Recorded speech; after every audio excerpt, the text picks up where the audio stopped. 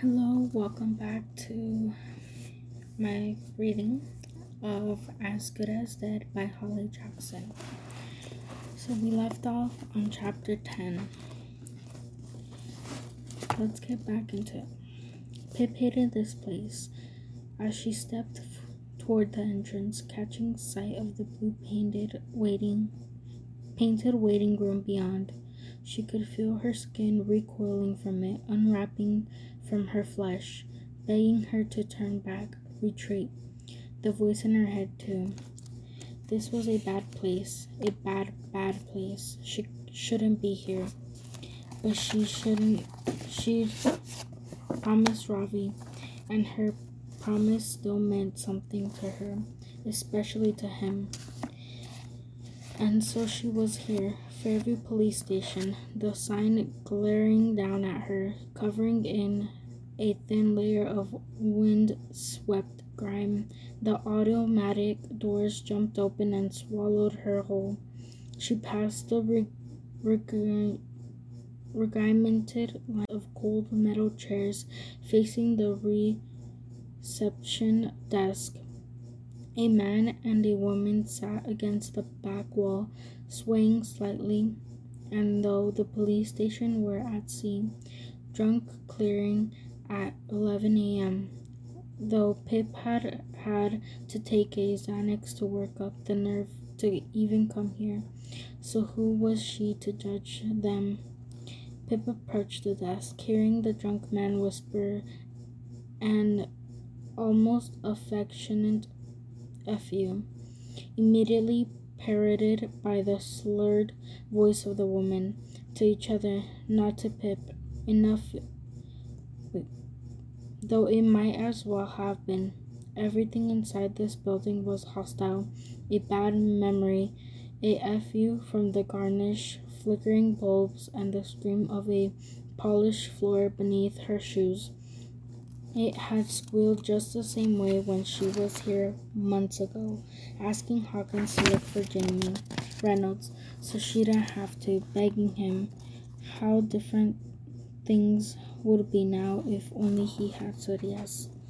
Just as she reached the desk, Eliza the Tentor officer strolled out of the attached office with a sharp, "Right, you two?" She looked up and jumped at the sight of Pip. Pip didn't blame her. She must look terrible. Eliza's face softened, a pitying smile as she fiddled with her gray hair. "Pip, sweetie, didn't see you there." "Sorry," Pip said quietly, but Eliza had seen her, and now Pip saw her too.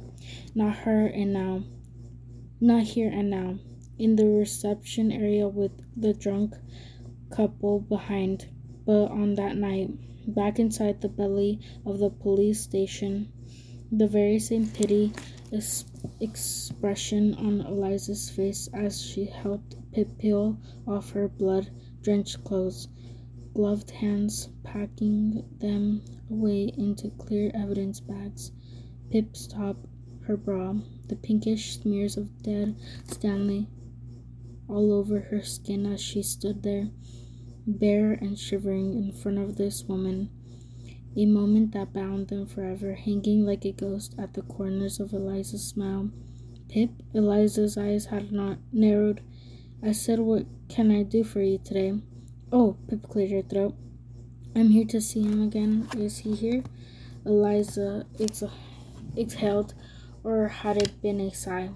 "Yes, he is," she said. "I'll go tell him you're here. Please take a seat." She gestured at the front row of metal chairs before disappearing to the back office. Pip couldn't take a seat. That would be surrender. This was bad place, and she couldn't let it have her. The sound came sooner than she was expecting. The harsh, grating buzz at the door to the back half of the station opened, and Detective Hawkins stepped through, in jeans and a light shirt. "Pip," he called, though he didn't need to. She was already following him through the door and into the worst part of the station. The door closed and locked behind her. Sorry. Hawkins glanced back with a jerk of his head that might have been a nod. Down with every very same corridor, past interview room 1, the same journey she had walked back then, in new, bloodless clothes. She never found out whose they were.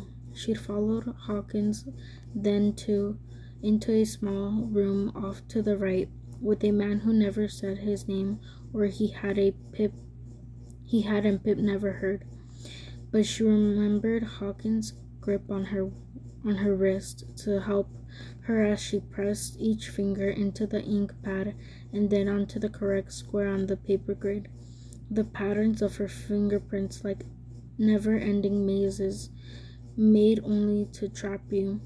It's just to rule you out, to eliminate you. That's what Hawkins had said back then, and all Pip remembered saying back was, "I'm fine." No one could have thought she was fine. Pip, Hawkins' voice brought her back into this even heavier body. He had stopped walking, was holding the door open to interview room 3. "Thank you," she said flatly, ducking under the archway of his outstretched arm and into the room. She wouldn't sit in here either, just in case, but she slid the strap of her backpack from her shoulder and placed it down on the table. Hawkins crossed his arms and leaned against the wall. "You know, I will call you when it happens, right?" he said. "What?" Pip narrowed her eyes. "Charlie Green," Hawkins said. "You have no more information on his whereabouts, but when we do catch him, I will call you. You don't have to come here to ask. That's not why I'm here." "Oh," he said, the sound from his throat rising, turning it into a question. "It's something else, really, that I thought I should tell you." "Report to you?" Pip shifted awkwardly, pulled her sleeves down to cover her naked wrists. "Leave nothing bare or exposed. Not in this place." "Report something? What is it? What happened?" Hawkins' face rearranged, all sharp lines from his raised eyebrows to his tightened lips. It's possible I have a stalker," Pip said. The final syllable clicked in her throat. She was only imagining it, but it felt like she could hear the clicking bounding around the room, recorrecting of the plain walls and the dull metal table. "A stalker?" Hawkins said, and the click had gotten into his throat, too, somehow. His face shifted again, new lines and a new curve to his mouth. "A stalker," Pip repeated, reclaiming the click as her own. "I think." "Okay," Hawkins sounded unsure too, scratching his gray hair to buy him some time. "Well, in order for us to look into this, there needs to have been a pattern of 2 or more behaviors," Pip interrupted him. "Yes, I know. I've done my research, and there have been more than that, in fact, both online and in real life." Hawkins coughed into his hands. He pushed off the wall and crossed the room, his shoes sliding across the floor, hissing like they had a secret message just for Pip. He perched against the metal table and crossed his legs. "Okay, what were these incidents?" he asked. "Here," Pip said, reaching for her bag. Hawkins watched her as she opened it and dug inside. She shifted her bulky headphones out of the way and pulled out the folded sheets of paper. "I made a spreadsheet of all the potential incidents and a graph. And there's a photo," she added, opening the pages and handing them to Hawkins. Now was her turn to watch him, study his downturned eyes as they flicked across the spreadsheet, up and down and up again. "There are quite a lot here," he said, more to himself than to her. "Yeah. Who will look for you when you're the one who disappears?" Hawkins read out the burning question, and the hairs rose up the back of Pip's neck, hearing it out loud in his voice. "So it started online, did it?" "Yes," she said, pointing at the top half of the page. "It started with just that question online, and quite infrequently, and then, as you can see, the incidents have become more regular, and then things started happening offline. And if they are connected, then it is escalating. First the flowers on my car, and it had progressed to the dead pigeons," Hawkins finished for her, running his fingers across the graph. "Yes, 2 of them," Pip said. "What's the severity scale here?" He glanced up from the column. "It's a rating of how severe. I think that's how you're supposed to pronounce it, but I forgot to pronounce it in the other one. I guess the last episode, but it's severe when I was reading the chart. My bad. Anyways, severe. Each possible incident it is," she said plainly. "Yes, I understand that. Where did you get it from?" "I made it up," Pip said, her feet heavy though the bottoms of her shoes, sinking into the floor. "I did my research, and there isn't a lot of official information about stalking, probably as it isn't seen as a it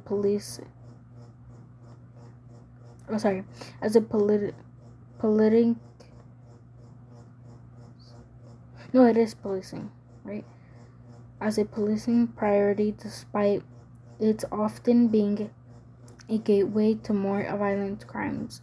I wanted a method of cataloging the potential incidents to see if there's a progression of threat and implied violence. So I made one up. I can explain to you how I did it. There's a 3-point difference between online and offline behavior," and Hawkins waved his hand to cut her off, the pages fluttering in his grip. "But how do you know these are all connected?" he asked. "The person online asking you the question and these other incidents." "Well, of course, I don't know for sure, but the thing that made me consider was the kill 2 birds with 1 stone message.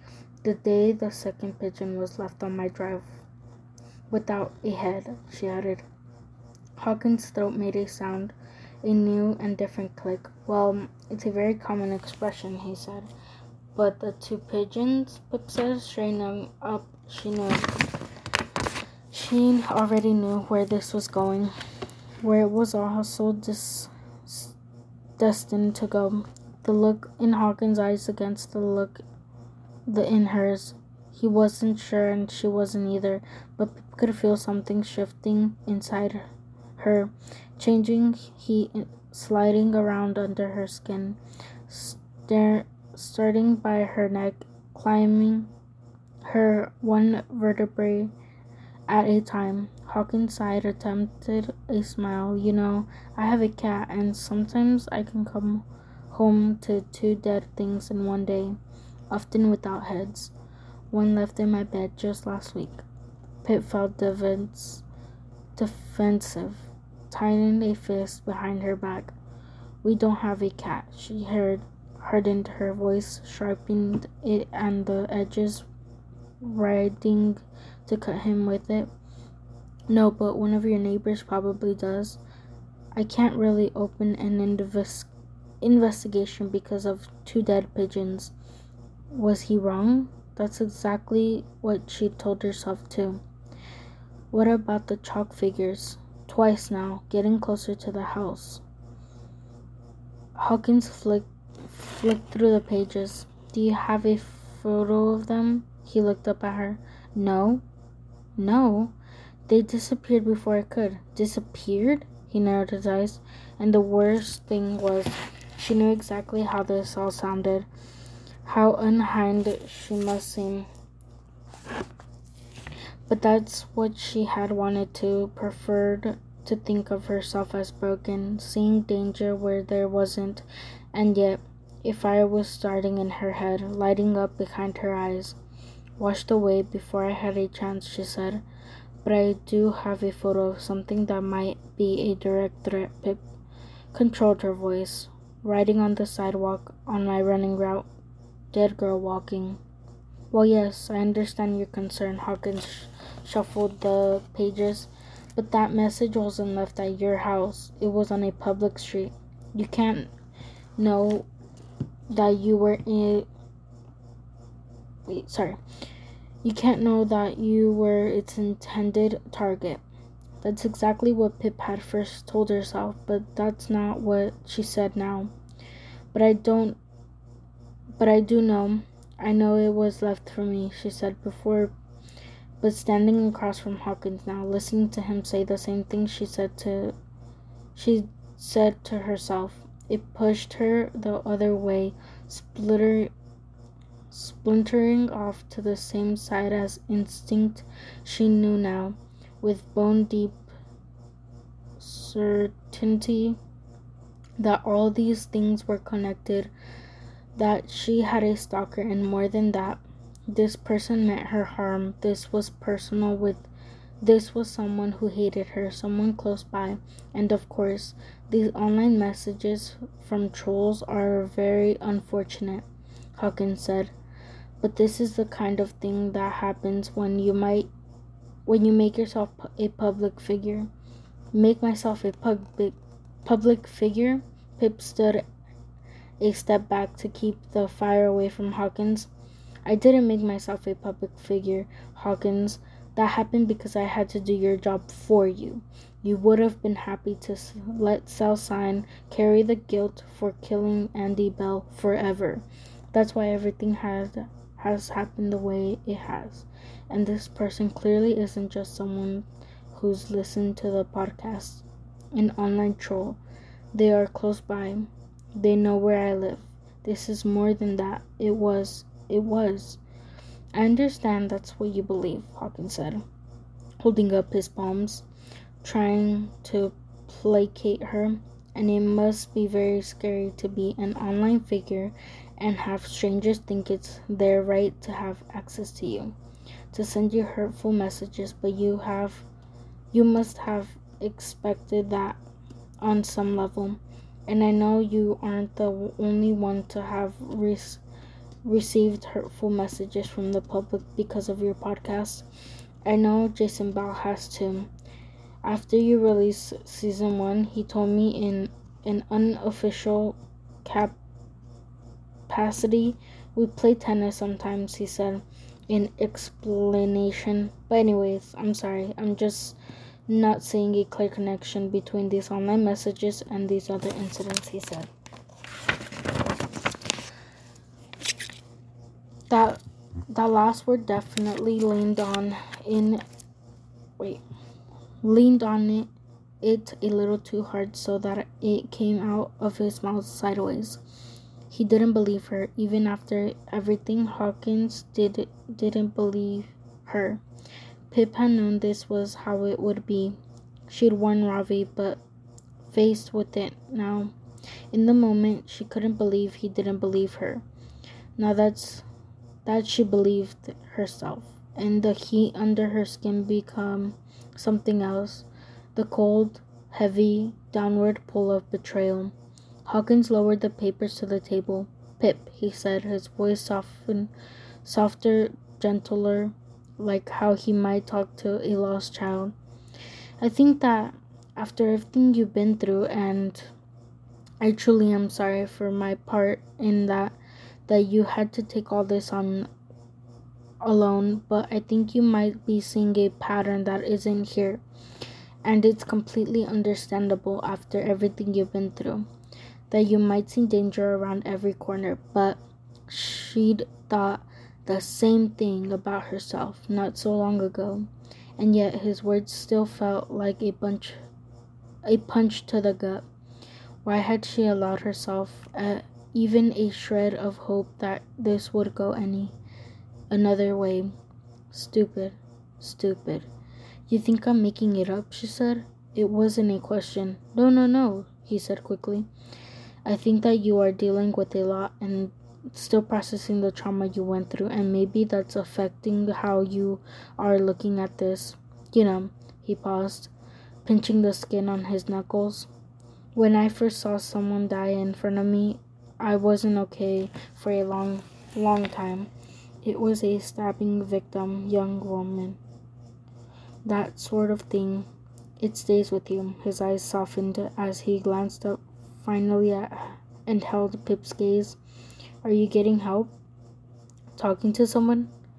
I'm talking to you right now, Pip said, her voice rising. I was asking you for help. My mistake. I should have known better. It wasn't so long ago that we were standing in a room just like this, and I asked you for help to find Jamie Reynolds. You said no, then too. And look where we all are now. I'm not saying no, Hawkins said, a small cough into his balled-up fist.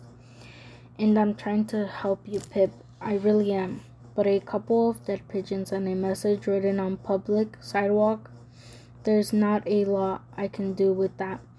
You must be able to understand that. Of course, if you think you know who might be responsible, we can look into issuing them a warrant. I don't know who it is. That's why I'm here.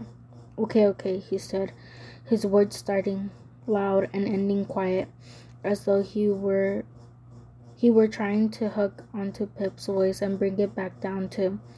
Well, perhaps you can go and have a little think of anyone you know who might be responsible for something like this.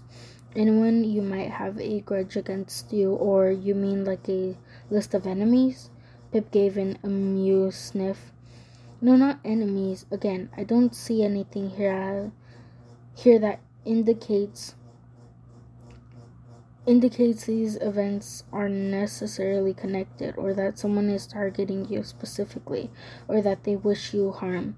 But if you have any thoughts of someone you know who might pull something like this to mess with you, I can certainly look into having a chat with them. Fantastic, Pip barked with an empty laugh. I'm so glad that you'll looking into it. She clapped her hands, once making Hawkins flinch. This is exactly why more than 50% of stalking crimes go unreported. This exact conversation we've had here. Congratulations on another episode of excellent police work. She darted forward to snatch her papers from the table beside him. The pages ripped the air between them, cutting the room into his side against hers. She did have a stalker, and now that she thought it through, maybe this could be it, exactly what she needed. Not Janie Doe, but this. One more case, the right one. The opportunity had handed it right to her. The universe might have aligned for once in her favor. This stalker could be that one. A case without that suffocating gray area, one with a clear moral right and a clear moral wrong. Someone out there hated her, wanted her hurt,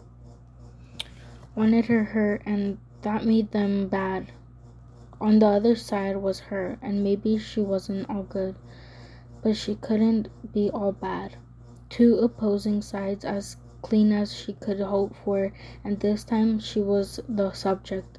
If she got things wrong again, there would be no collateral, no blood on her hands, only hers. But if she got it right, maybe this could be the thing to fix her. It couldn't hurt to try. Pip felt a little more room inside her chest as it loosened around her heart. A feeling of resolve still cold in her stomach. She welcomed it back like an old friend. Now, Pip, don't be like that, Hawkins said, the words too careful and too soft. I will be whoever I am, she spat, stuffing the papers back into her bag. The angry wasp sound of her pulling up the zipper. And you, he sobbed to wipe her nose across her sleeve, the breath heavy in her chest. I have you to thank for that, too. She shouldered her bag, paused at the door out of interview room 3. You know, she said, your hands stalling above the handle. Charlie Green taught me one of the most important lessons I've ever learned.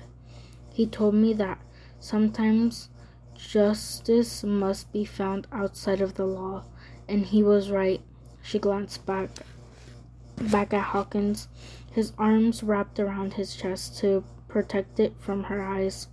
But actually, I think he'd go far enough. Maybe justice can only ever be found outside of the law, outside of police stations like this, outside of people like you, who say you understand but you never do. Hawkins unwrapped his arms and opened his mouth to answer, but Pip didn't let him. He was right.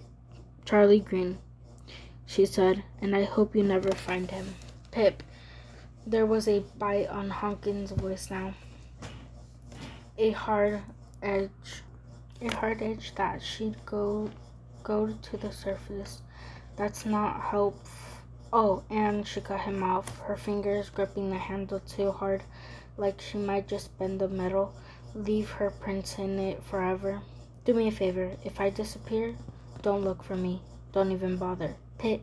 But the door slammed behind her, cut off the end of her name, filling the corridor outside with the sound of old gunshots, 6 of them, burrowing down past her skin and her ribs, rebounding around her chest exactly where they belong.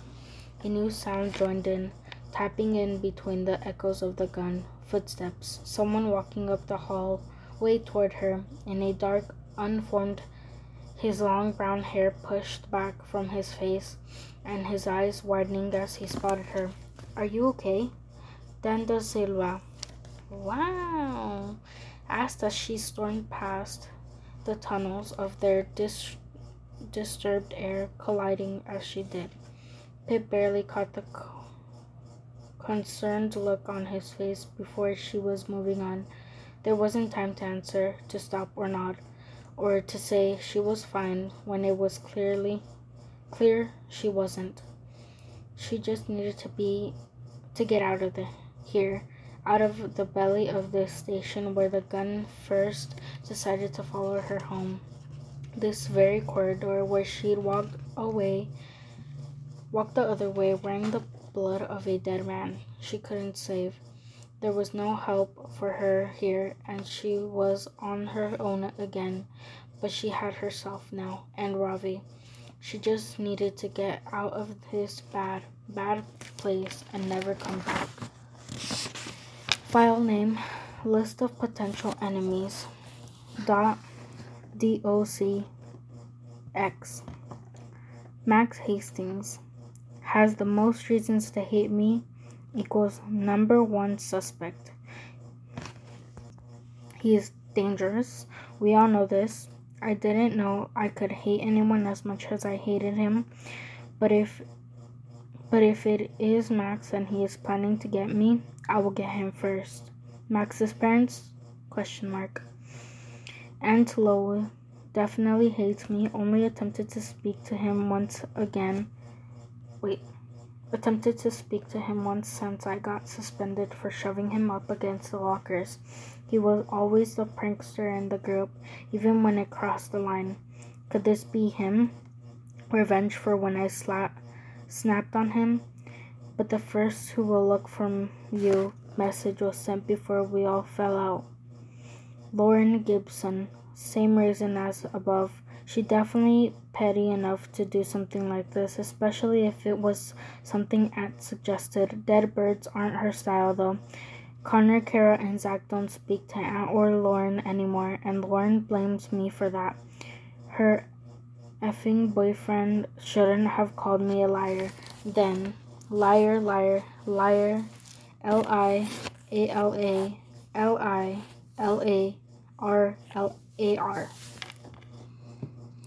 Tom Nowak, Lauren's ex-boyfriend, gave me false information about Jamie Reynolds just to get on the podcast. Used me and I fell for it. In return, I humiliated I didn't learn English. Humiliated. Wait, give me a second. Oh my god, I got it. Humiliated. I was pronouncing that too much. I humiliated him in front of the entire school and online. He deleted his socials after season 2 aired. Defiant reasons to hate me. He's still in town. Kara has seen him in the cafe. Daniel Da Silva, even though Nat and I are close now, her brother has been a suspect of mine twice before in both Andy's case and Jamie's case. I admitted this publicly on the podcast, so he definitely knows. I might have caused trouble between him and his wife. His wife, for revealing that he was talking to Layla. Leslie from the Stop and Shop.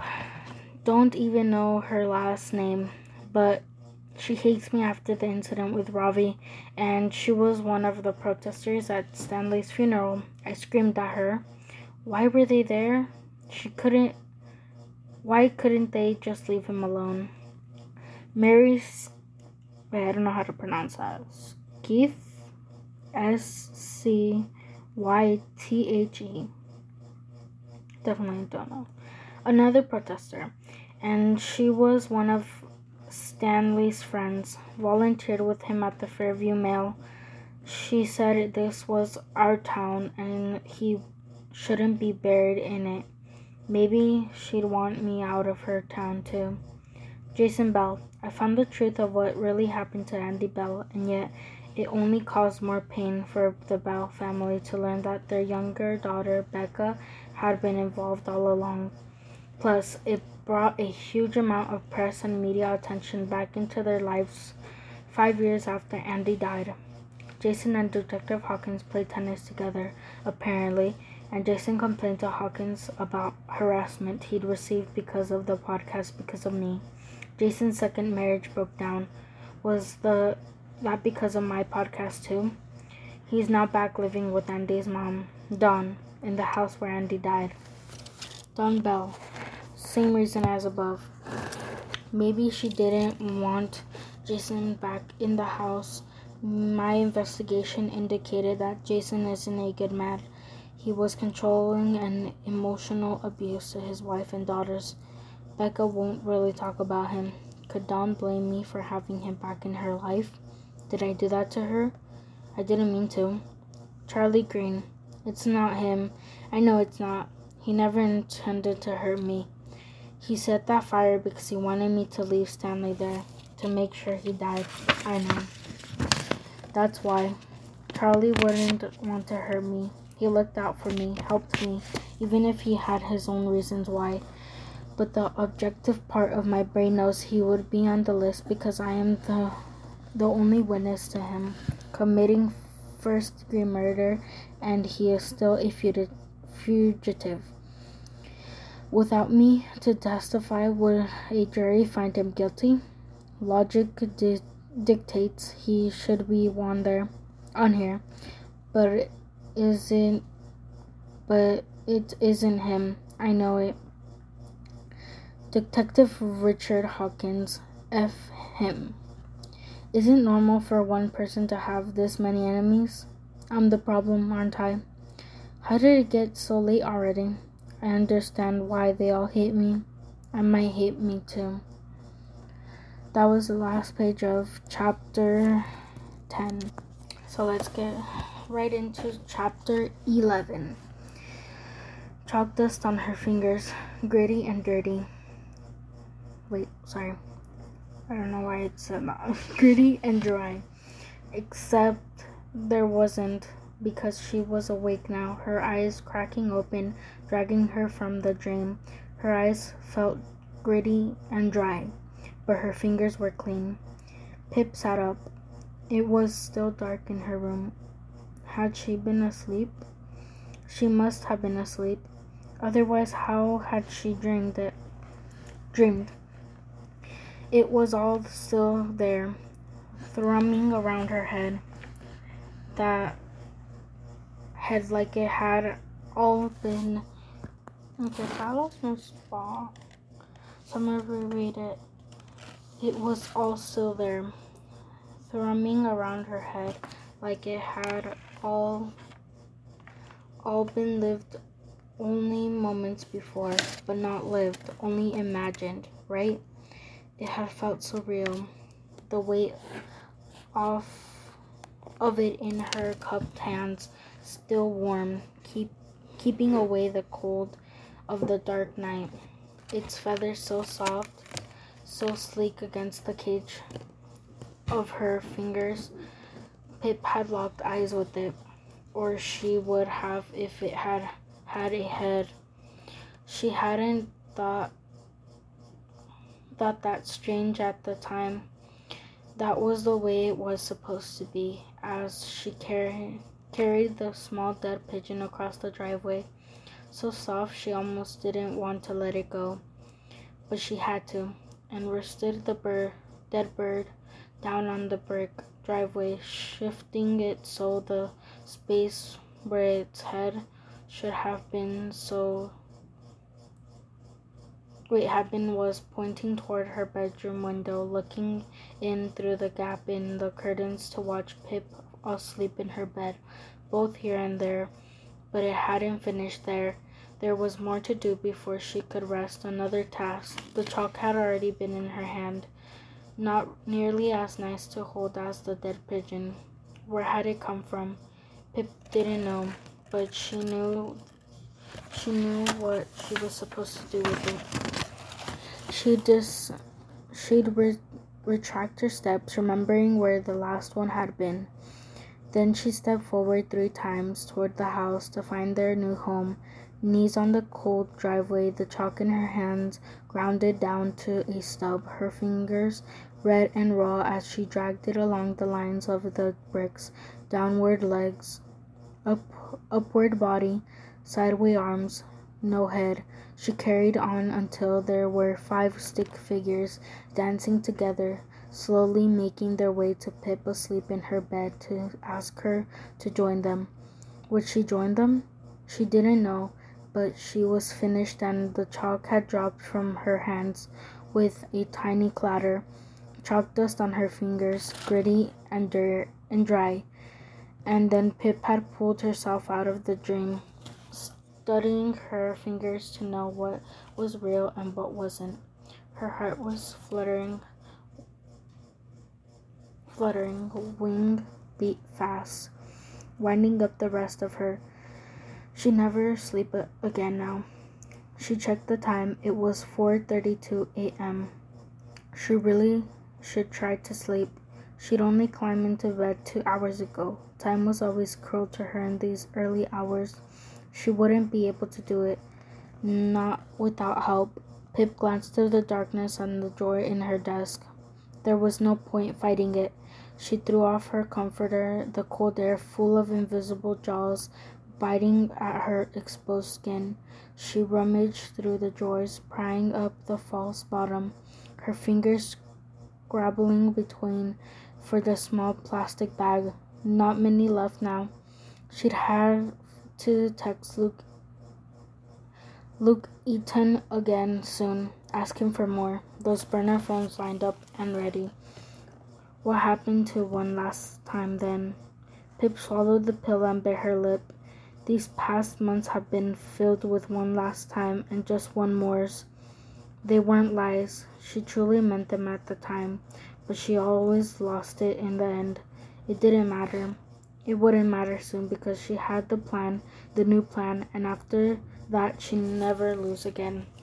Everything would go back to normal, and life hadn't handed her exactly what she needed. Those chalk figures, the dead pigeons, and the person who left them there for her.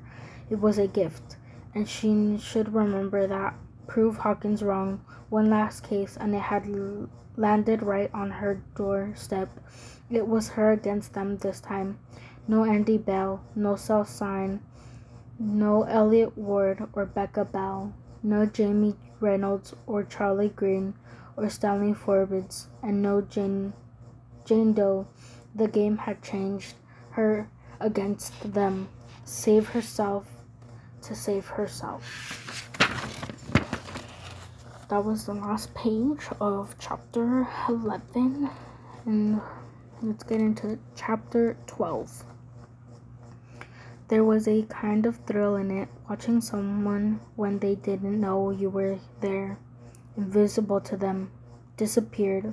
Ravi was walking up the drive to her house.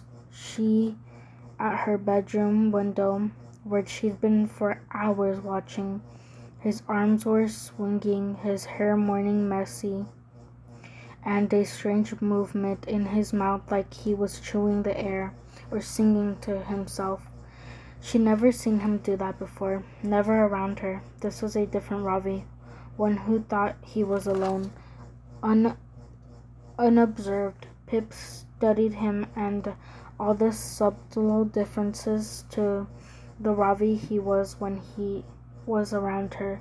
She smiled to herself, wondered what he was singing. Maybe he could love this Ravi just as much, but she'd missed that look in his eyes when he was looking back at her. And then the moment was over. Pip faintly heard his familiar knock, long, short, long. But she couldn't move. Needed to stay here and watch the drive. Her dad was here anyway. He would let Ravi in. He liked his small moments of time alone with Ravi. He'd make some He'd make some sort of inappropriate joke.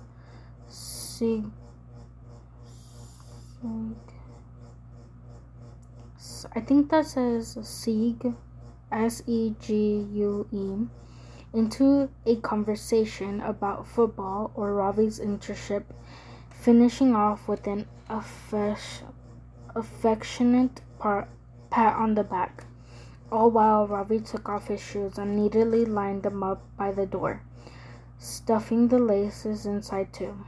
And that special laugh he saved for her dad, that was it. What she wanted, to live those small, normal moments again. The scene would change somehow if she were there to disturb it.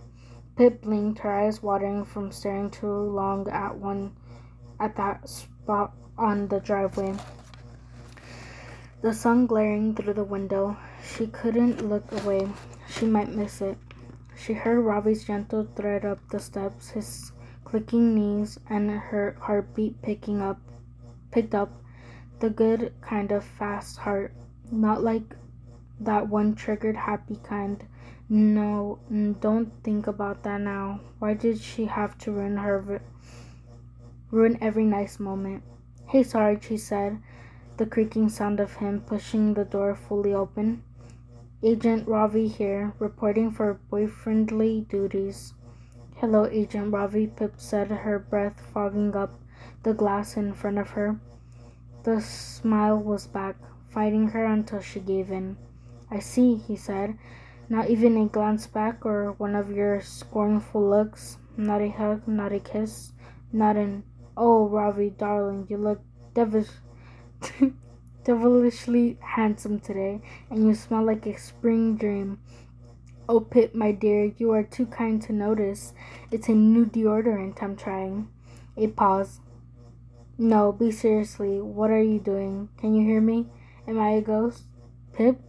Sorry, she said, eyes straight. I'm watching the driveway. You're what? Watching the drive, she said, her own reflection getting in the way. She felt a weight on the bed next to her. Gravity pulled her toward him, and Ravi lowered to his knees on the far side of the mattress, his elbows up on the windowsill and eyes to the glass, just as Pip's were. Watching for what? He said. Pip dared one fleeting look at him, and the sun lighting up his eyes. For the birds. The pigeons, she said. I've put bits of bread out there on the drive, in the same spot I found those pigeons, and I put little pieces of ham in the grass on either side of the drive, too. Right, Rowie said, drawing out the word, confused. And why have we done that?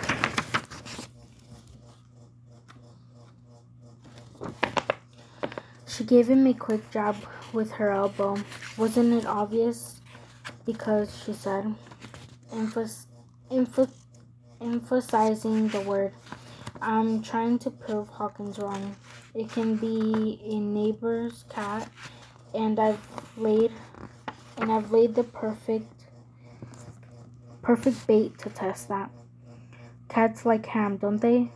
He's wrong. I'm not crazy. The harsh summer light through the crack in her curtains had woken her earlier than she'd planned, pulling her out of the after pill fog. This experiment had seemed a good idea at the time, on 3 hours sleep, although now, checking in with Rovie's uncertain eyes, she wasn't sure. Lost her footing again. She couldn't feel his gaze on her, warm against her cheek. No, what was he doing? He said, he should be watching out for the birds, helping her. Hey, he said quietly, his voice hovering just above a whisper. But Pip didn't hear what he said next, because there was a dark shape in the sky, a winged shadow growing on the drive below. Pip's eyes caught it as it swooped down, landing on its twig legs and hopping over to the scattered red. No, she breathed out. It wasn't a pigeon. Stupid crow, she said, watching as it scooped up a small square of bread in its beak. And then another, the sun gliding off its sleek black feathers. At least it's only one, said Rowie. Last thing we want is a murder out there. A murder of crows. We have plenty of that in Fairview already, Pip replied as the bird helped itself to a third piece of bread. Hey, she shouted, suddenly surprising herself too, banging on the window with her fist. Hey, go away, you're ruining it. Her knuckles hit against the glass so hard she didn't know which would crack first. Go away, the crow jumped into the air and flew off. Whoa, whoa, whoa, Rowie said quickly, grabbing her hand away from the window, holding them tightly inside his grip. Whoa, hey, he said, shaking his head at her, his voice hard but his thumb soft as he ran it against her wrist. Rowie, I can't see the window, the birds, she said, straining her neck to try to look outside and nod at him. No, you don't need to look outside. He tucked his fingers under her chin, guided back. Look at me, please. Pip, he sighed. This isn't good for you. It really isn't. I'm just trying. I know what you're trying. I understand. He didn't believe me, she said quietly. Hawkins didn't believe me. No one believes me, she said quietly. Hawkins didn't believe me. Wait. Oh, not even her sometimes. A new wave of doubts after her dream last night, wondering again whether it was possible she was doing this to herself. That's not true, Rowie. Rowie held her hands even tighter in his. I believe you. I will always believe you, whatever it is. That's my job. Okay, he held her eyes, and that's when that was good, because her suddenly felt wet and heavy to hold alone. It's me and you, Trouble, Team, Rowie, and Pip. Someone left those birds for you, and the chalk. You don't have to try to prove otherwise. Trust yourself, she shrugged.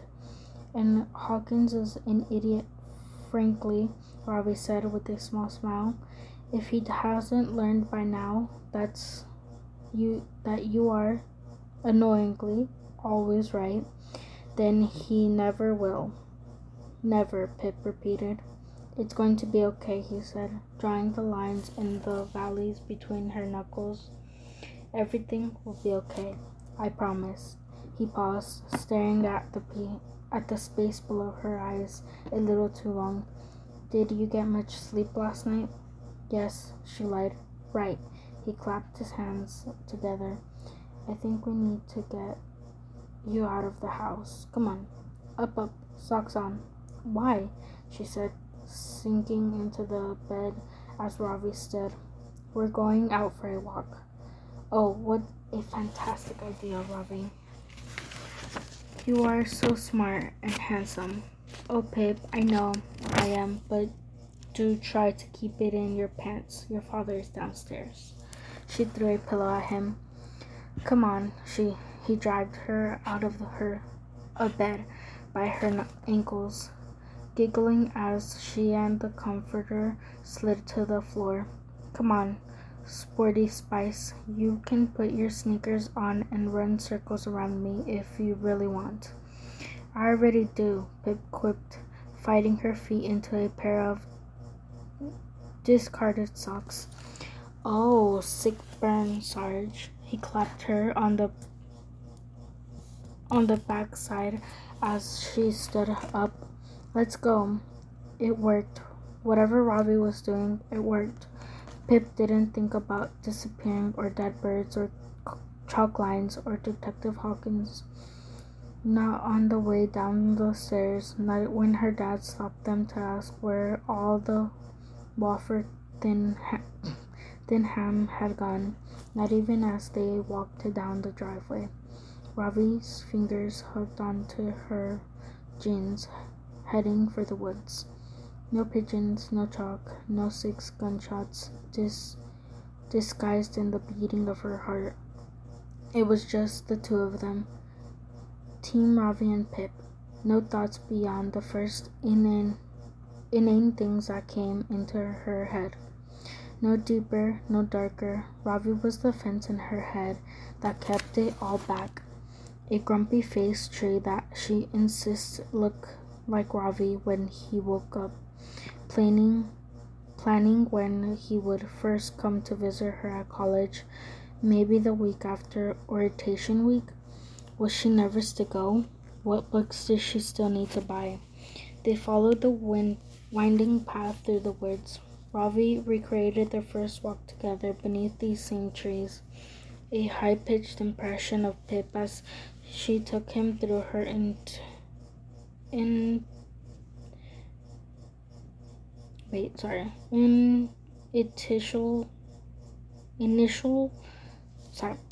theories on the Andy Bell case.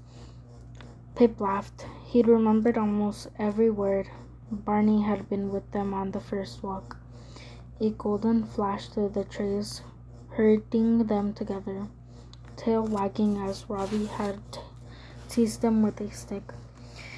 Thinking back on it now, maybe that's the moment Pip knew. Had it been a tightening in her gut, or maybe that drunk feeling behind her eyes, or could it have been that glow below her skin? She hadn't realized it at the time, hadn't known that what it was. Maybe some part of her had already decided she would love him right then. In a conversation about his dead brother and a murdered girl, it all came back to death in the end. Oh, there you go. She'd gone and ruined it.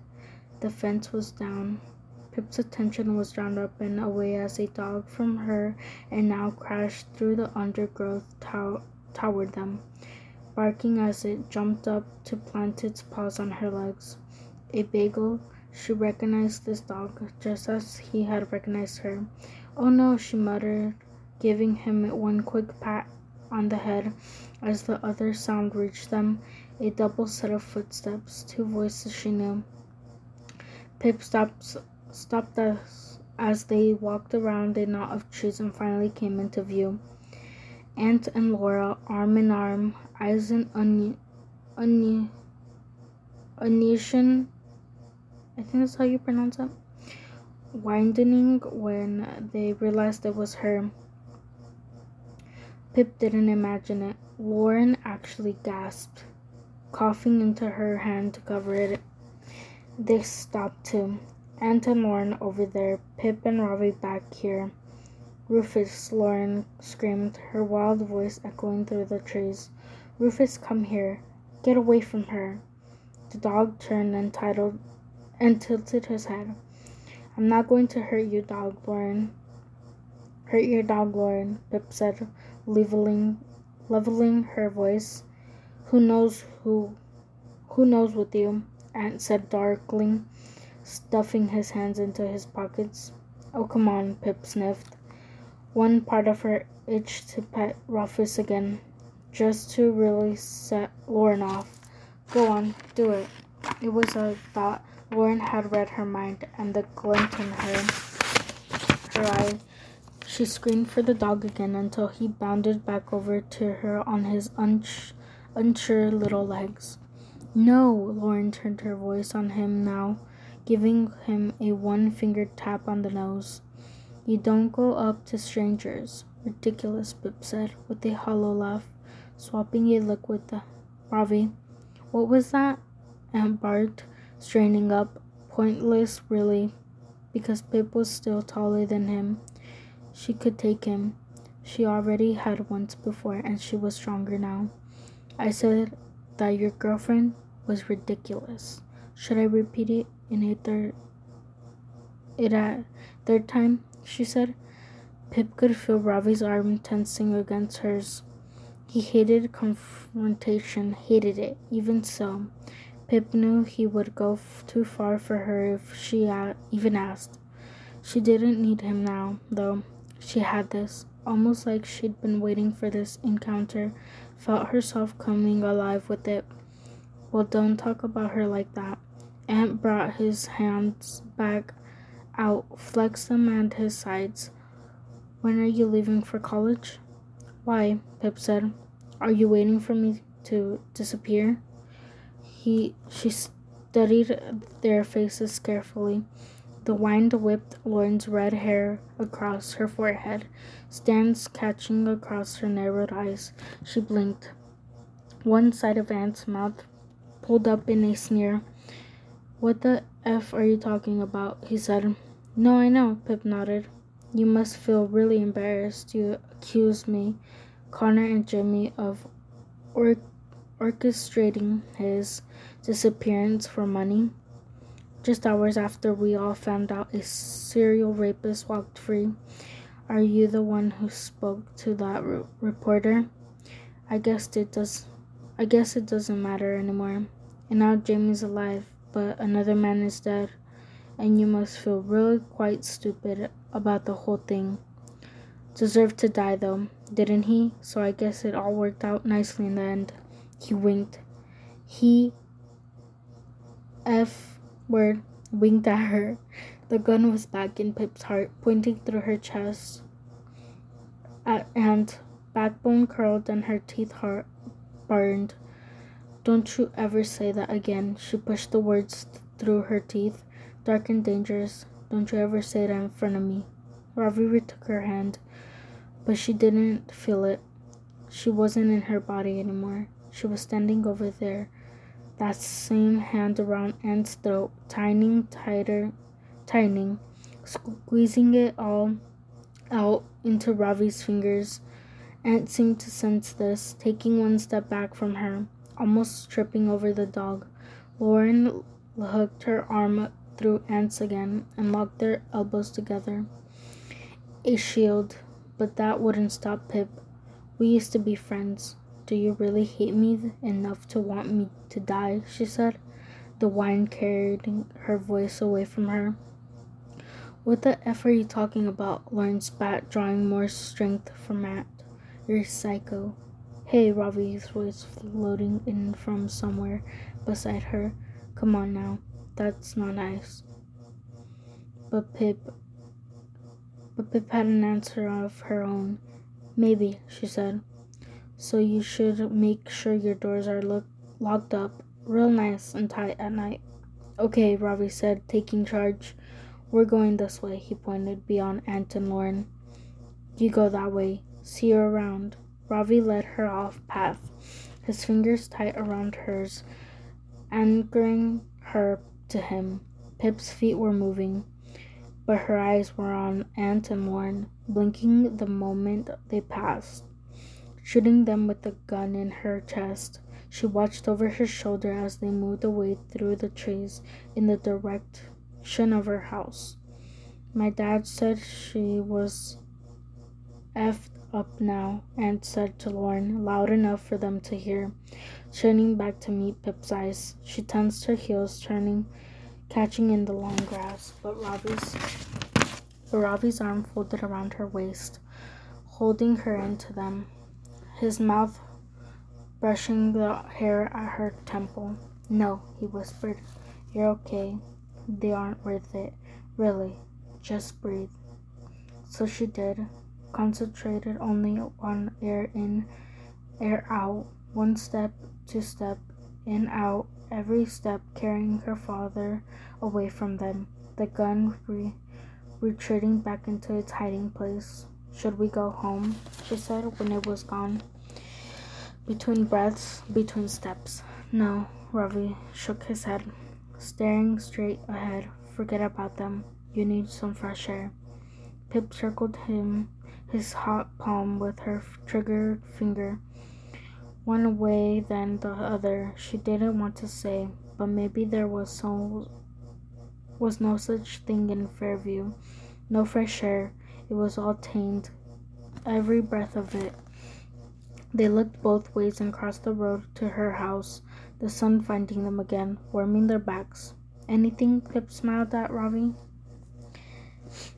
Yes, anything you want, he said. This is a full-on cheer-up Pip Day. No true crime documentaries, those are banned. And what if I said I really wanted a scrambled tournament? I think that's how you say it, she said, striking her finger through his sweater into his ribs, their steps clumsily winding in and out of each other's across the drive. I'd say game on, beware. You underestimate my pow. Ravi suddenly stopped suddenly, and Pip collided into him. Oh, F, he said, little more than a whisper. What? She laughed, coming around to face him. I'll go easy on you. No, Pip. He pointed behind her. She turned and followed his eyes. There on the driveway beyond the pile of breadcrumbs were 3 little chalk figures. Her heart turned cold, dropped into her stomach. They were here, Pip said, letting go of Ravi's hand and darting forward. They were just here, she said, standing over a little chalk people. The figures had almost reached the house now, scattered just in front of the potted shrubs that lined the left side. She shouldn't have left. Ravi, I was watching. I would have seen them, caught them, saved herself. They only came because they knew you weren't here. Ravi joined her, his breath fast in his chest. And those definitely aren't tire marks. This was the first time he'd seen them. Time and rain had taken the last ones away before she had a chance to show him, but he couldn't see them. He could see them now. He saw them, and that made them real. She hadn't made them up. Hawkins. Thank you, Pip said, glad that he was with her. Looks like something out of the Blair Witch, he said, bending to get a closer look, drawing the crisscross shapes with his fingers, hovering a few inches above. No, Pip steadied them. This isn't right. There's supposed to be 5 of them. There were 5 both other times. Why 3 now? She asked of Ravi. Doesn't make sense. I don't think any of these make sense, Pip. Pip held her breath, scouring the driveway for the two lost figures. They were here, somewhere. They had to be. Those were the rules in this game. Between her and them. Wait, she said, catching something in the corner of her eye. No, it couldn't be, was it? She stepped forward up to one of her mom's potted plants. Pots come all the way from Venezuela. Can you believe? And brushed the leaves aside. Behind it, on the wall of her house, two little headless figures, so faint they were hardly there at all, hidden almost entirely among the mortar between the bricks. Found you, Pip said, with an outward breath. Her skin was alive and electric. As she pushed her face right up close to the chalk, some of the white dust scattered from her breath. But was she pleased or was she scared? She couldn't, in this moment, tell the difference. Up on the wall, Ravi said behind her. Why? Pip knew the answer before he did. She understood this game, now that she was playing. She stepped back from the two headless figures, the leaders of their pack, and looked directly up, following their journey. They mounted the wall to climb up past the study and up, toward her bedroom window, the bones cracking in her neck, and she turned back to Ravi. They're coming for me. Oh, dang. File name, the chalk figures. Third instance dot jpg. These are the pictures of the little figures, and it's both the three, like how she described them on there, and they are definitely headless, and you could definitely tell that they're next to like the brick wall and climbing up.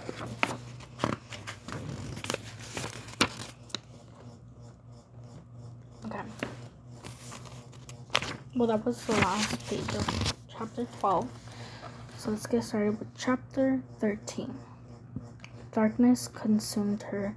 The last chink of sunlight through the curtain glowing down her face between Ravi pulled them shut, tucking one half behind the other to be extra sure.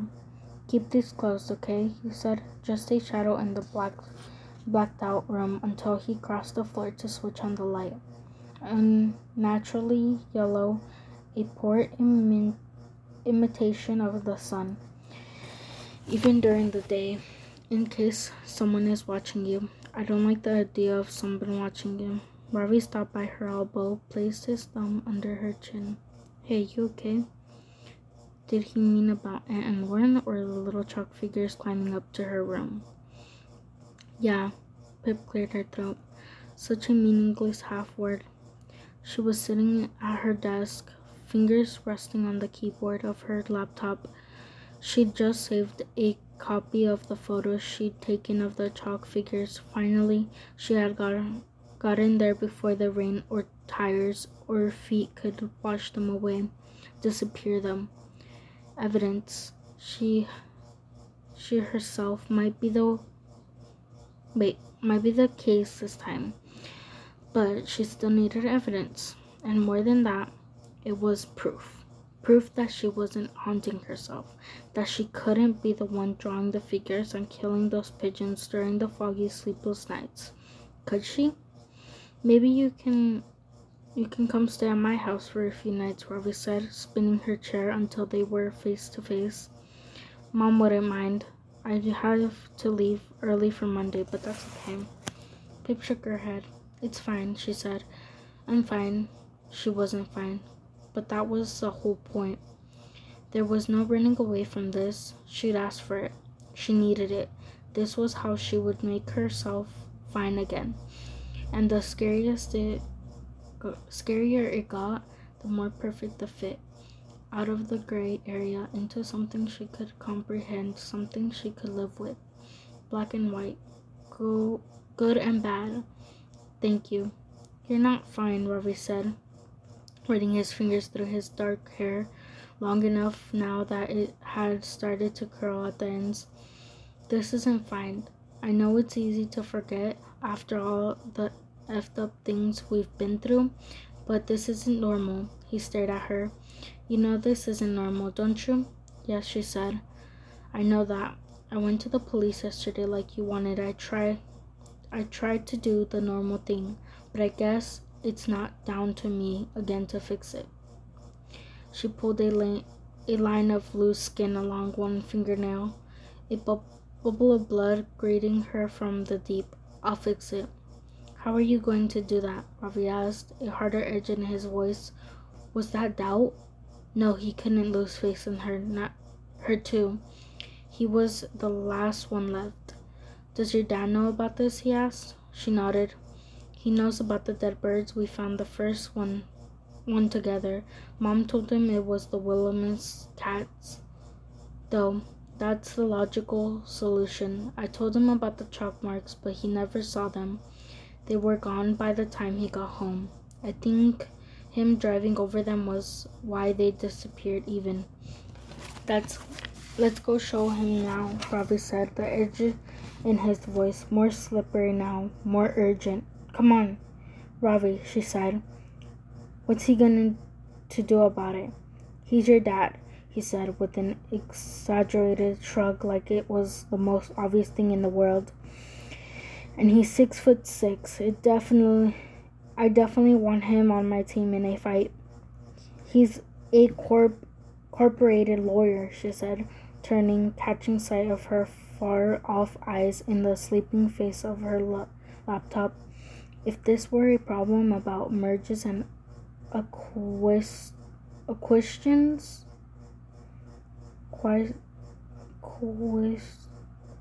I think that's how you pronounce it, acquisitions. Yeah, he'd be the guy, but it's not. She took a deep breath, watched the dark mirrored version of herself do the same. This is for me. This is what I'm good at. I can do this. This isn't a test for you, Ravi said, scratching the phantom itch at the back of his head. He was wrong. That's exactly what it was. A trial. A final judgment. This isn't a school project or a season of the podcast. This isn't something you can win or lose. I don't want to argue, she said quietly. No, hey, no. He bent down until his eyes were level with hers. We're not arguing. I'm just worried about you, okay? I want to keep you safe. I love you. Always will. No matter how many times you almost give me a heart attack or a nervous breakdown. It's just, he drew off, his voice guttering out. It's scary to know that someone might want to hurt you or make you scared.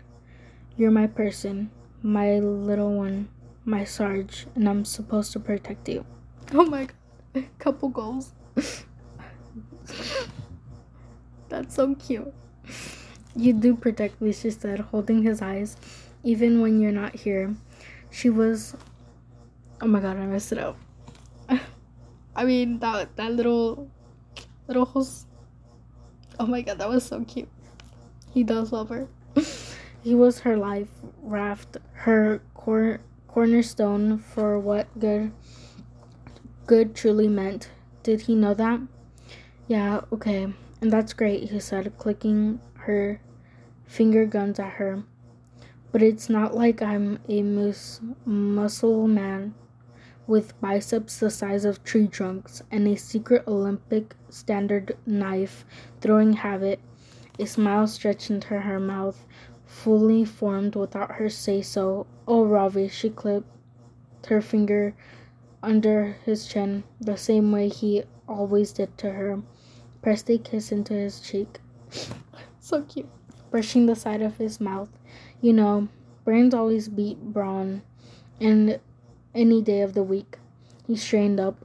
Well, I just squatted for too long. So I probably have glutes of steel now anyway. But that'd be me. I would say that too. That that'll show the stalker, she laughed. But it became a hollow, raspy sound as her mind wandered away from her. What? Ravi asked, noticing the shift. It's clever, isn't it?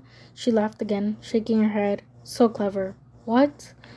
All of it, the faint, almost not there, chalk figures that fade as soon as it rains or something drives over them. The first 2 times, I didn't take photos before they were gone. So when I told Hawkins about them, he bought it.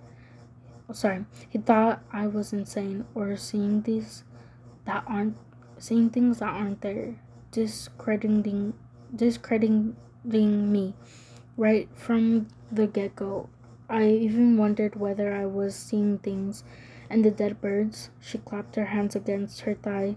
So clever. If it were a dead cat or a dead dog, she flinched at her own words. Barney flashed into her mind. It it would be a different story. People would pay attention. But it's not. It's pigeons. No one cares about pigeons, almost as common to us dead as they are alive. And of course, the police would never do anything about a dead pigeon or two, because it's normal. No one else can see it but me and you. They know all this. Guys designed, sorry, designed it that way. Things that look normal and explainable to everyone else. An empty envelope, just an accident, and the dead girl walking down the road. Not at my house. I know it was for me, but I never be able to convince anyone else, because if it really were for me, it would have been at my house. So subtle, so clever. The police think I'm crazy and my mom thinks it's nothing, just a cat and some dirty tires cutting me off, isolating me from help, especially because everyone already thinks I'm effed up. Very clever. Kinda sounds like you admire them, Ravi said, sitting back on Pip's bed, armed out for balance. Pip's face looked uneasy. No, I'm just saying it's clever. Thought out, like they know exactly what they are doing.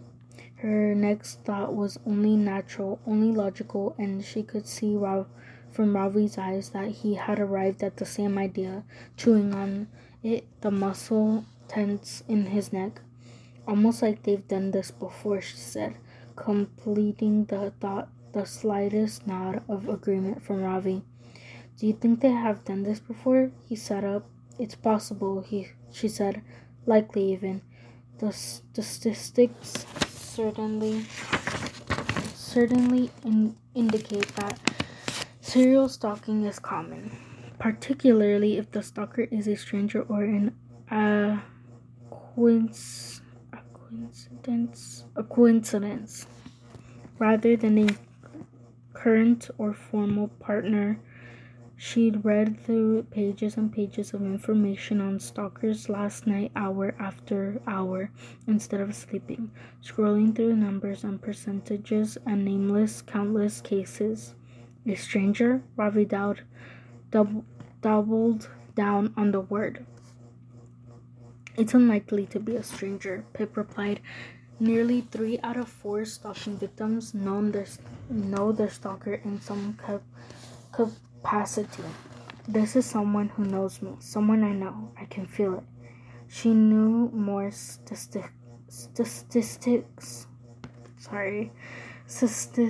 too, could reel them off the top of her head, burned into the backs of her eyes from the white light of her laptop screen. But there were some she couldn't tell Ravi, especially not the one that said more than half of female homicide victims reported stalking to the police before they were killed by their stalkers. She didn't want Ravi to know that one. So it's someone you know, and they are pretty likely to have done this to someone else before, Ravi asked. I mean, yes, if we go along with the statistics. Why hadn't she thought of this herself. She was too inside her own head to fixate on the idea of her against them, and she hadn't considered the involvement of anyone else. Not all about you, said the voice that lived in her head beside the gun. It's not always about you, and you always favor a science-based approach, Sarge. He doffed an imagery cap at her. Yes, I do. Pip chewed her lip, thinking her mind guided her hands to the laptop, checking in with her own after she'd already awoken the computer and brought up Google. And the first stage in a science-based approach is research. The most glamorous part of crime solving, Romrey said, pushing up from the bed to come stand beside her, hands resting on her shoulders, and also my cue to go get snacks. So, how are you going to research this? Yeah, not really sure exactly, she hesitated, fingers hovering above the keys while the cursor blinked at her. Maybe just, she typed in, chalk lines, chalk figures, dead pigeons, stalker, Fairview, Connecticut. It's a stab in the dark, she said, thumping the enter button on the page of results filter screen. Oh, awesome, Ravi said, pointing at the top result. You can go clay pigeon shooting at Chalk Farm in Hartford for only $95 each. What a bargain. Shh. Pip's eyes scanned the entry below, and the story from last year about SAT results from a nearby school where two teachers just happened to be called Miss Chalk and Mr. Stalker. She felt Ravi breathe on her neck as he leaned closer, head against hers as he said, "What's that one?" And the low vibrations of his voice felt like they were coming from within her. She knew which one he meant. Fifth result down. DT, killer still at large after claiming fourth victim. It had four matches to her search items: Connecticut, pigeon, chalk lines, small snippets from Newsday's article, tourniqueted sentence separated by three little dots.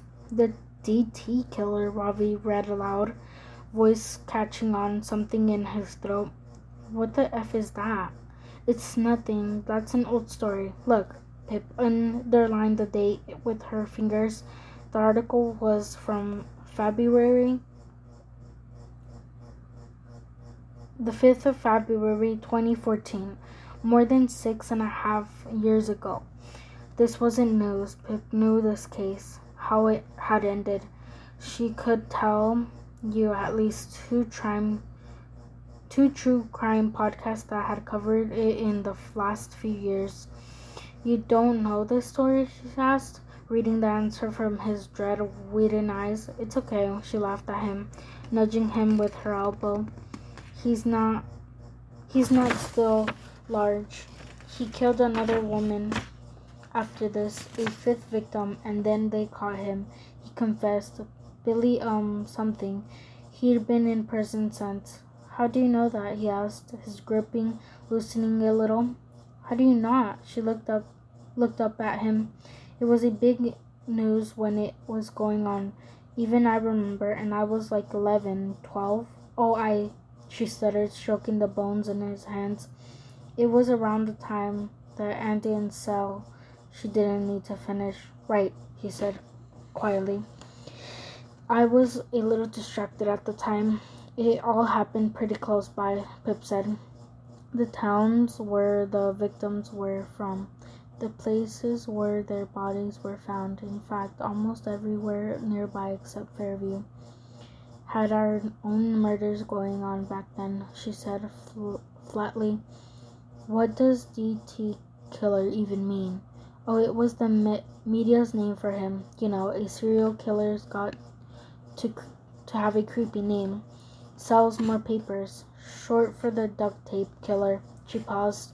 The local newspaper used to refer to him as the Stanford Strangler. Kept it close to home, you know, but that never caught on with the national press. Not as catchy, she said, smirking. Also not very accurate, seeing as only 2 victims were found nearish Stanford, I think, and just saying those words, Stanford Strangler, took her back to the last time she said them, sitting in this very chair on a call with Stanley Forbes, interviewing him about Andy Bell's coroner's inquest. She'd brought up the article he'd recently written about Stanford Strangler, making 5 years since his arrest. Stanley down the end of the phone, alive, but not for long, because his blood is dripping out of the edges of her phone, covering her hands. And Pip, she flinched, wiping her bloody hands on her jeans. Clean. They are clean. Sorry, what did you say? Pip hunched her back, folding her chest around her hummingbird heart. I said click on it, then the article. But it's got nothing to do with it. Matched 4 of your search terms, he said, grip tightening again. Pretty coincidental for a stab in the dark. Just click on it and see what it says. Newsday. U.S. Connecticut news crime. DT killers still at large after claiming 4 victims. Lindsley Levinson, February 5th, 2014. Last week, police found the body of Julia Hunter, 22, now officially confirmed as the 4th victim of the DT killer. Julia, who was living with her parents and her sister in Stamford, Connecticut, was killed on the evening of January 28. Her body discovered the following morning on a golf course just north of Stamford. The DT killer began his crime spread 2 years ago, murdering his first victim, Philippa Brokefield, age 21, on February 8, 2012. 10 months later, the body of Melissa Denny, 24, was found after a week of extensive police searches. She went missing on December 11th, and forensic experts believe she was killed that same night on August 17, 2013. Bethany Ingham, age 26, became the 3rd victim of the DT killer. Now, more than 5 months later, after much media speculation, police have confirmed that the serial killer has struck again. The DT killer, short for the duct tape killer, is so called because of his distinctive MO. He not only binds the wrists and ankles of his victims in duct tape to restrain them, but their faces too. Each woman was found with their head fully wrapped in standard gray duct tape, covering her eyes and mouth, almost like a mummy, commented one police officer who wished to remain anonymous. The duct tape itself is not the murder weapon, is their horrific crimes. In fact, it appears the DT killer intentionally leaves the nostrils of his victims free so they do not suffocate. That way, The cause of death in each case has been strangulation by ligature, ligature, I don't know how to pronounce that. And police theorize that the killer leaves his victims bound in the duct tape for a while before killing them, and then dumps their bodies in a different location. There has been no arrest in the case, and with the DT killer still at large, police are scrambling in their efforts to identify him before he kills again. "This is an incredibly dangerous man," said Lieutenant David Nolan, Detective Division's commander of the Bridgeport Police Department, speaking outside the station today. "4 young women have very sadly lost their lives, and it's clear this individual poses a significant risk to the general public. We are doubting our efforts to identify their authors, known as the DT killer, and we have today released a composite sketch from a potential witness at the scene where Julia's body was found. We urge the public to please contact the police on the case hotline if you recognize the man in the sketch." Police released composite sketch of the DT killer. So they do show an image of the DT killer sketch.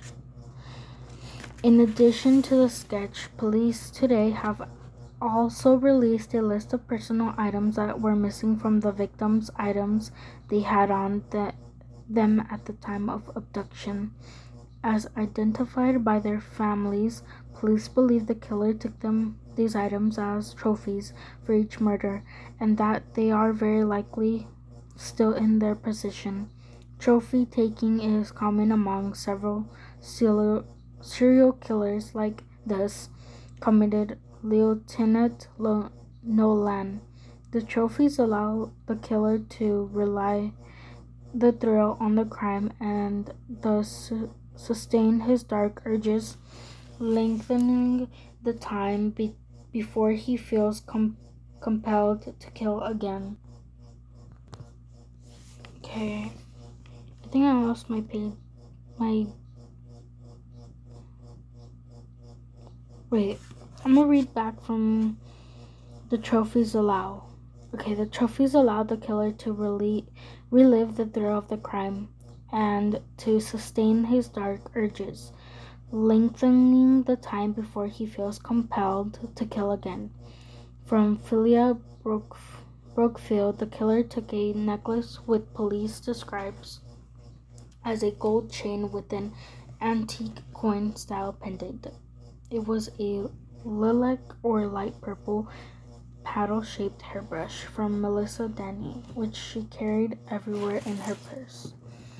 A gold stainless steel casino watch from Bethany Ingham, and now from Julia Hunter, a pair of rose gold earrings with light green stones. Police are asking the public to keep an eye out for these items. Newsday spoke with Adriana Castro, a criminal profiler who used to work with the FBI and today consults on popular true crime show Forensic Time. Ms. Castro. Oh wait, sorry, I don't know. I just did that. Miss Castro gave us her expert opinion on the DT killer based on all the information police have released so far. As every profiling is not an exact science, but I think we all can draw some tentative conclusion from this criminal's behavior and his choice of victim. This is a white man who could be anywhere between their early 20s to his mid-40s. These aren't compulsive acts. These murders are planned and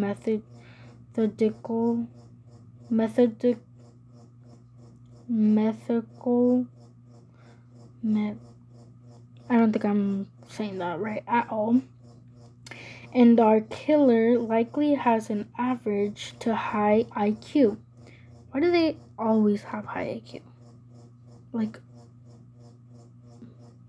mostly all the serial killers have high IQ. Anyways, this man was seen to be perfectly normal, unremarkable, charming, of course. Of course. Like, I don't get that. Like, even the trophy thing. A lot of serial killers do that. They're weird. Psychos.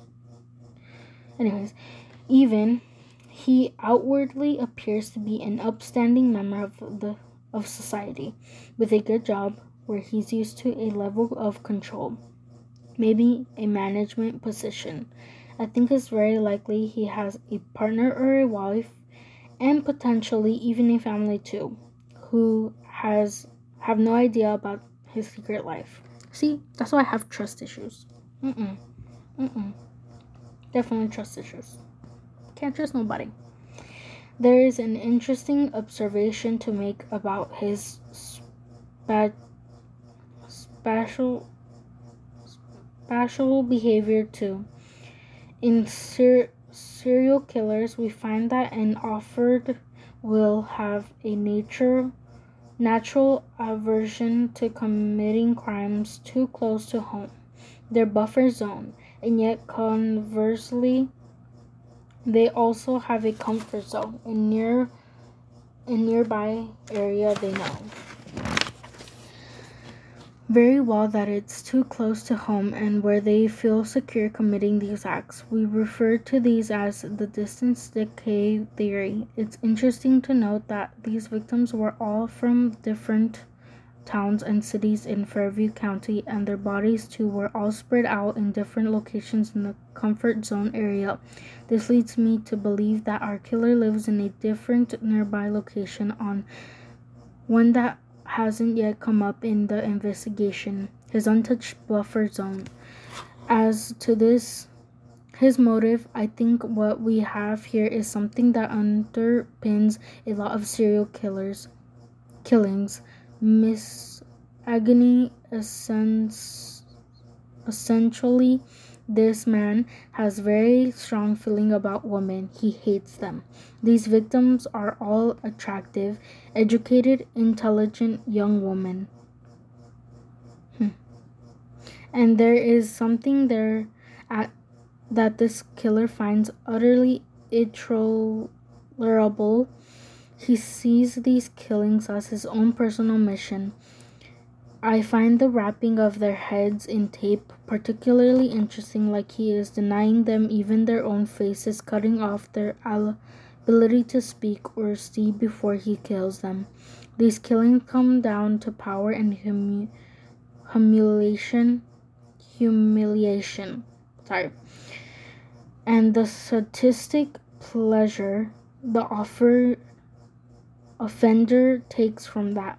It's like the signs were there from a young age, and he started out by harming family pets as a boy. Oh my God. I would not be surprised if somewhere in his possession he keeps a manifesto with all his thoughts about women and how they should look or behave in order to be acceptable.